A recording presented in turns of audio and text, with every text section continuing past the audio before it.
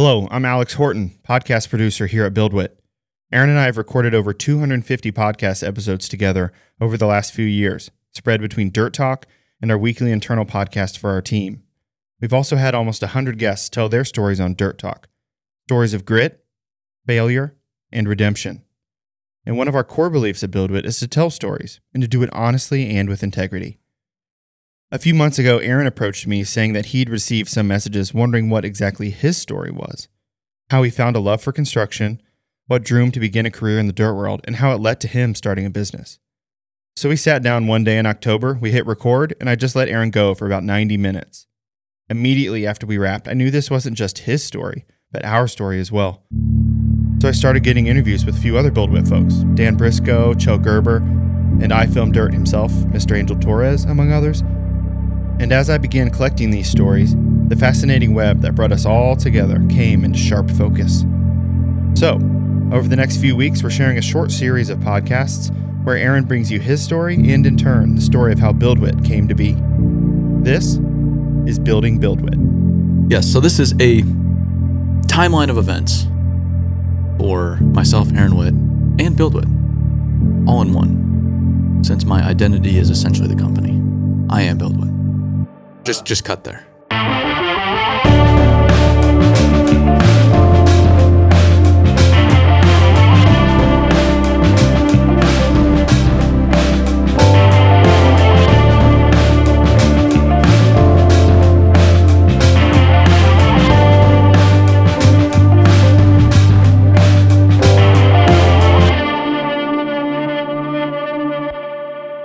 Okay, so my story starts in 1995 when I was born. As a small child, I loved the trash man. Here's Aaron and his mom, Carolyn, on Dirt Talk a few months ago. When you were 2 years old, running down the driveway every Thursday morning, you had to see Leroy the trash man. That was probably the start of the start. Leroy was your star. And I always dug in the backyard. I was all over the place. My parents said, here's the hose, here are some trucks, here's some dirt. Have at it, Bubba. And I would entertain myself in the backyard, digging in dirt.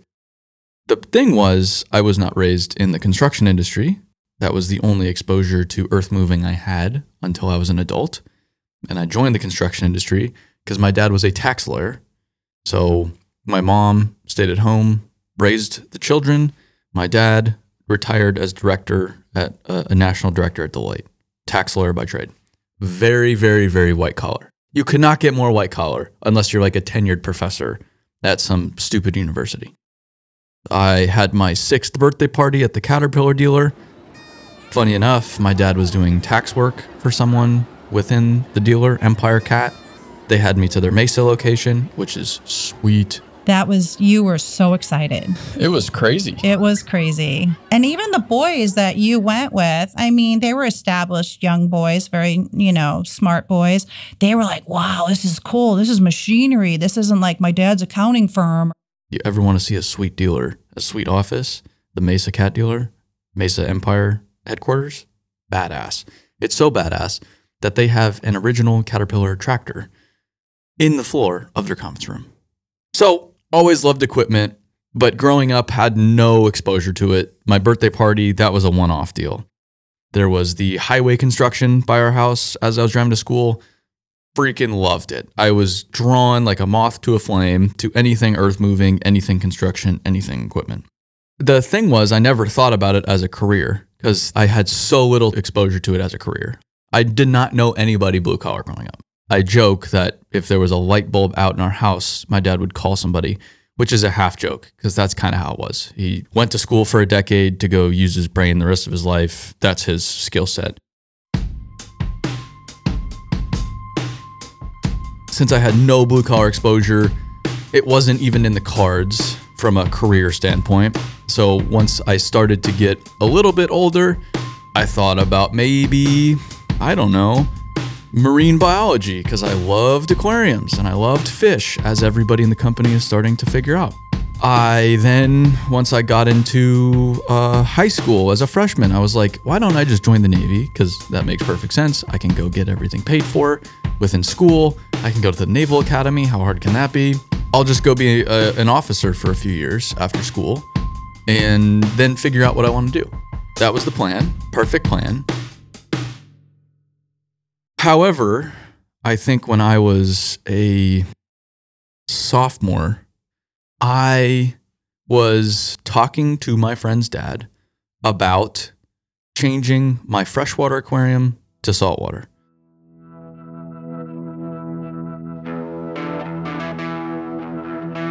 So in 8th grade, I bought this massive aquarium off Craigslist for like $500. I'd saved up all this money doing chores, whatever the hell it was. Bought this aquarium, put it in my bedroom. It was massive and it was freshwater. And then I tried to convert it to freshwater stingrays, which were illegal in the state of Arizona. So I had a scheme to get freshwater stingrays from another state and then bring them into Arizona and not tell anybody. But my mom, in fairness, said no. So the next option was, why don't I go make it into a saltwater aquarium? Problem with saltwater is it's stupid expensive. I had the aquarium, but it's really not the aquarium that costs a lot of money. It's all the other stuff that you have to add to make basically the ocean in your house, which is very complicated. So I was talking to my friend's dad about it. My friend's dad, businessman, a hard money lender. I was raised around this guy my whole life. My friend Colton Siddle, this was Charlie Siddle, Mr. Siddle, explaining it to him at his house in Phoenix. And he calls me up later that day, and I don't get calls from him very often. He calls me up and it says, how much money do you need for this aquarium? And I said, $200. He said, great. Here's what I'll do for you. I will loan you the $200 with interest. So it was $200 plus $30 of interest, which is, what is that, 15%? It's pretty astronomical. I think it's technically an illegal amount of interest. It's past the point of which you can actually charge within the state of Arizona. I think that's called a usury law, I believe it is, the limit of interest you can charge. So he charges me 30%. I call my dad after. I say, Dad, Mr. Siddle offered to loan me a few $100s for my aquarium. I needed to buy some rock in my, that was the purchase I needed to make. And my dad said, well, you recognize that is an insane amount of interest, right? And I say, yeah, but he's going to give me the money now. So I'm going to go do this. My dad was a little apprehensive, but he's like, go do whatever decision you want to make, go make it. So I say, sign me up. I go back over to his house. I collect the $200, 200 cash, $200 bills.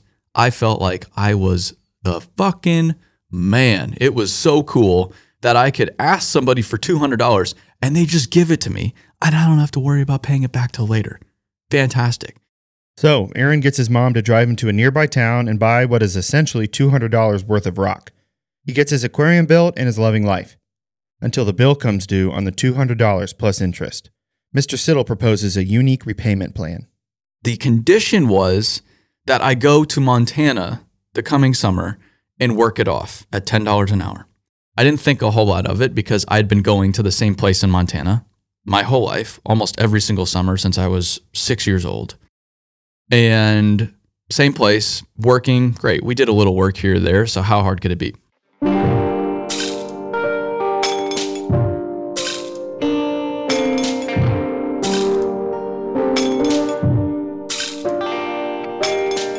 I go to Montana and I get my ass just totally kicked.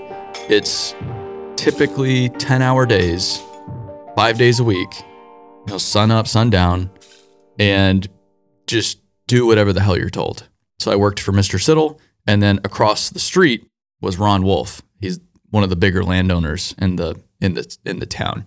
And between Mr. Siddle and Ron Wolf, they basically own everything. It's this small town, maybe 3,000 people. And they go up there in the summers. Probably spend 6 months of the year up there in Montana.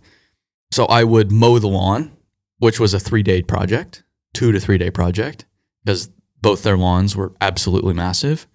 I would whack weeds for 10 hours at a time. I'd cut trees down, grab the chainsaw, cut whatever trees I'm told down, throw them into a pickup, haul them up to a brush pile up the hill so they could be burned. Basically, just shut the hell up, keep your head down, go to work. And I wasn't working with anybody. I was on my own. It was a very formative experience because I learned how to work. And I was by myself. So I had a lot of time to reflect as a kid. And I think that's really, really valuable. So I finally started to think about my life in a more critical way after that summer.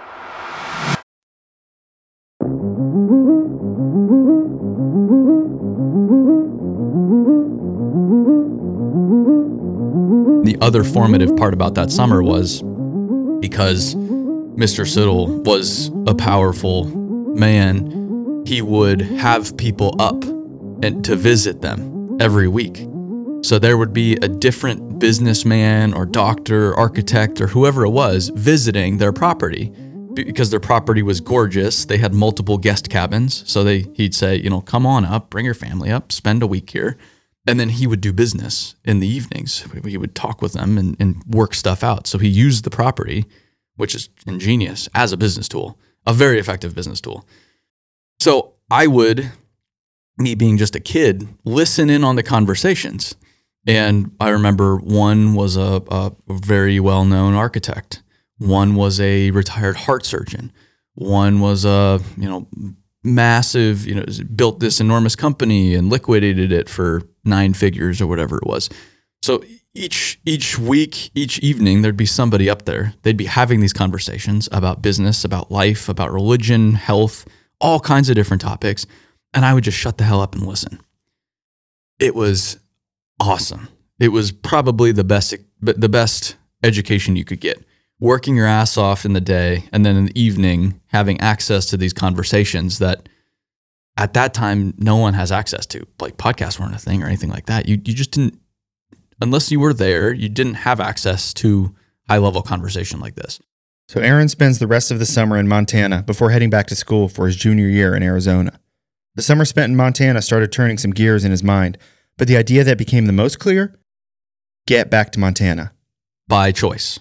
No more debt. I said, I want to go back up and work. I want to go make a bunch of money. So I'll go back up to Montana. I do it again the next summer. Same thing. Mowing lawns, cutting trees down, whacking weeds, pretty much same shit over and over and over and over and over again. Just shut the hell up. Do what you're told. And don't fuck up. Because the 2 guys I was working with, you fuck up, you're going to know you fucked up. So I had 2 summers like that. Very, very formative. Then I go get a job at the fish store, the aquarium store, for my last 2 years of high school. The last summer I spent at the fish store working nearly full time for the whole summer.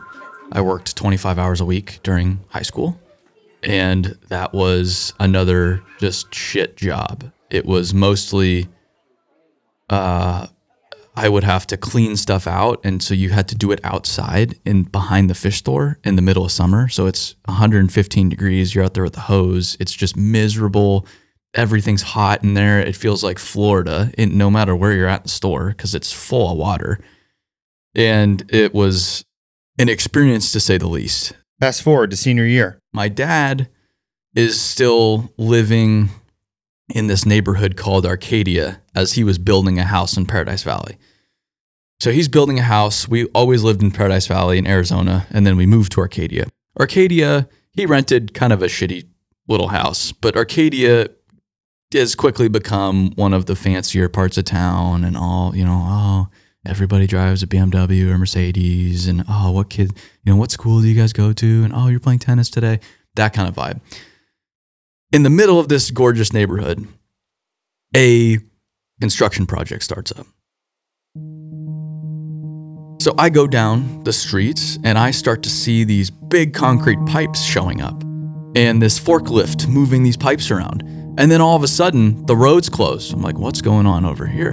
And then there's a 385 excavator, a monster machine, digging a monster hole down the road to put these pipes in the ground. I'm like, holy this is crazy. I have never seen anything like this before, and I am drawn to it. So every chance I got, I would, since I had a car and I was in my senior year of high school, I would drive down to this neighborhood area, not too far from where I went to school, like 2 blocks from where I went to school at Arcadia High School. And I would just watch the construction. I'd watch the excavator load the trucks. I'd watch the loader zoom back and forth. I'd watch the pipe go into the ground, but all from afar. Kind of, you'd have to, hide in the bushes a little bit.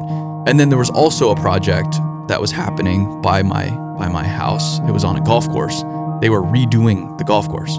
So they decided to redesign the entirety of the golf course, which is a massive earth moving project. You're basically coming in, you're demoing all of the sidewalk, all of the trees, and then you show up with, I remember it was the first time I'd seen D10 dozers. So they put D10 dozers. This is a beautiful neighborhood, big ass houses all the way around this golf course. And then there's D10 dozers just ripping and pushing material into piles and burying the old ponds and building a whole new golf course from scratch. And the one memory I have with that golf course project was I got pretty close one time where I was, and you could feel the D10 going past you and shaking the ground. And I was just like, holy shit, this is wild. That machine weighs so much and is so powerful, it is shaking the ground beneath my feet. I didn't even know that was possible.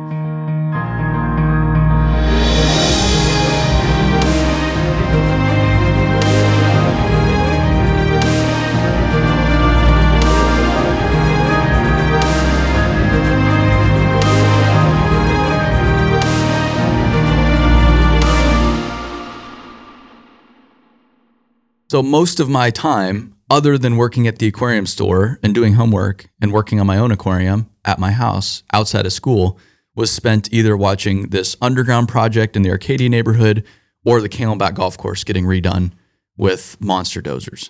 I'm watching these projects for a while. It's fall of my senior year, and I see all of the trucks going in and out of the neighborhood, and all these white, beautiful dump trucks. They're all gorgeous, spotless. Say Pearson Construction Corporation on the side. And the project, it was so narrow that you'd have a 385 digging, and it was nearly 30 foot deep in some sections. Digging, the trucks would pull up beside it, and it would load the trucks out. So it'd be putting all the dirt into the trucks. There was no dirt. There was no place to put any kind of material on the project. So it was loading the trucks, and the trucks would be going in and out, in and out, in and out. So I saw Pearson Construction Corporation on the side, and I'm like, why don't I look them up? So Aaron does some Googling and finds a phone number for Pearson Construction, and without much of a plan, calls the number. I asked the front desk, hey, I'm a kid. I'm in high school. I'm trying to figure out what the hell to do with my life. Can I meet Rich Pearson? Whatever reason, they put me through to Rich Pearson. I explained who the hell I am. He said, all right, kid, sure. Meet me at my office. So after school one day, I go down and meet him at his office. I remember exactly what the office feels like. I can basically sit there today, and it's like I'm looking right at him. He has construction models in his office. I just thought the whole thing was so damn cool. I go in, I talk to him.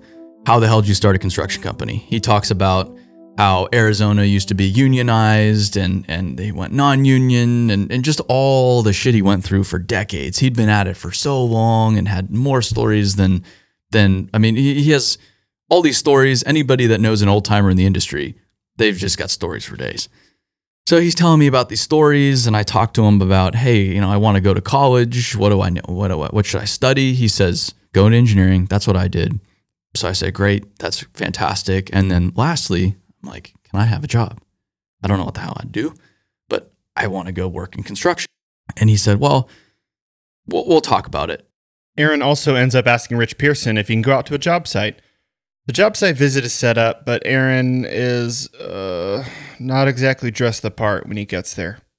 So a few weeks go by. I meet him out on this project. Same project I'd been going out to. I remember I show up in shorts and Nikes or whatever the hell I was wearing at the time, and he says, hey, by the way, just wear pants the next time because you can't wear shorts on a job site. I show up, but I remember standing up next to the trench box, watching the 385 dig this hole, and I could nearly touch the 385 because you're in this environment where everything's tight and snug, and he's explaining it all to me, and I'm just enamored by the guys down in the hole with the trench compactor, and they're dropping aggregate in, they're swinging this pipe in, and they're digging, and then they have this rock bucket with the teeth on the back of the bucket So he'd grab the other bucket and switch it out, and then you'd have Rich Pearson next to you explaining what the hell a quick coupler was. Like, see, you notice how he did that, and he puts the bucket back, and it unpins itself. It unpins it, and you can set it down, grab another bucket, and he'll shake it to make sure it's safe. I'm like, this is fucking crazy. And then the excavator puts the bucket in the ground, starts ripping on the rock, and just the ground's shaking, and the smell of it, and the diesel, and everything was just amazing. And we go back to his pickup truck, and I ask him for a job again. He said, well, how old are you? And I say, 17. He's like, I can't even legally hire you until you're 18. So give me a call back when you turn 18.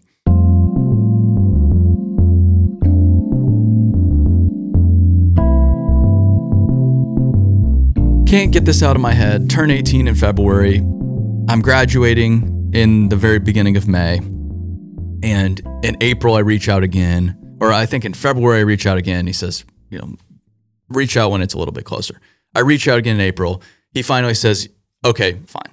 I'll give you a job. You'll start as a general laborer. You'll make $13 an hour, which at that time I was making $8 at the fish store.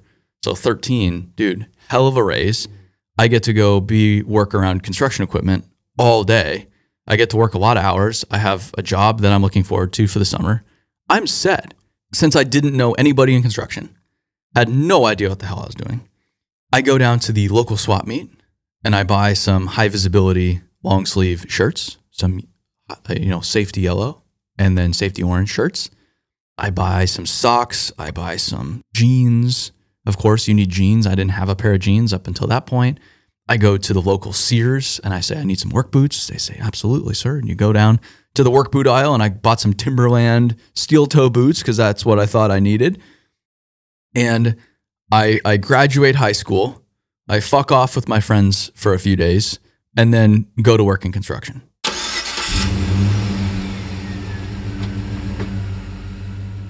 So I show up and you start at 5 a.m. in Arizona because of the heat in the summer. So you show up 5 a.m. It's already hot. You're in the neighborhood that all of my friends live in, that I used to live in. My dad had moved at this point.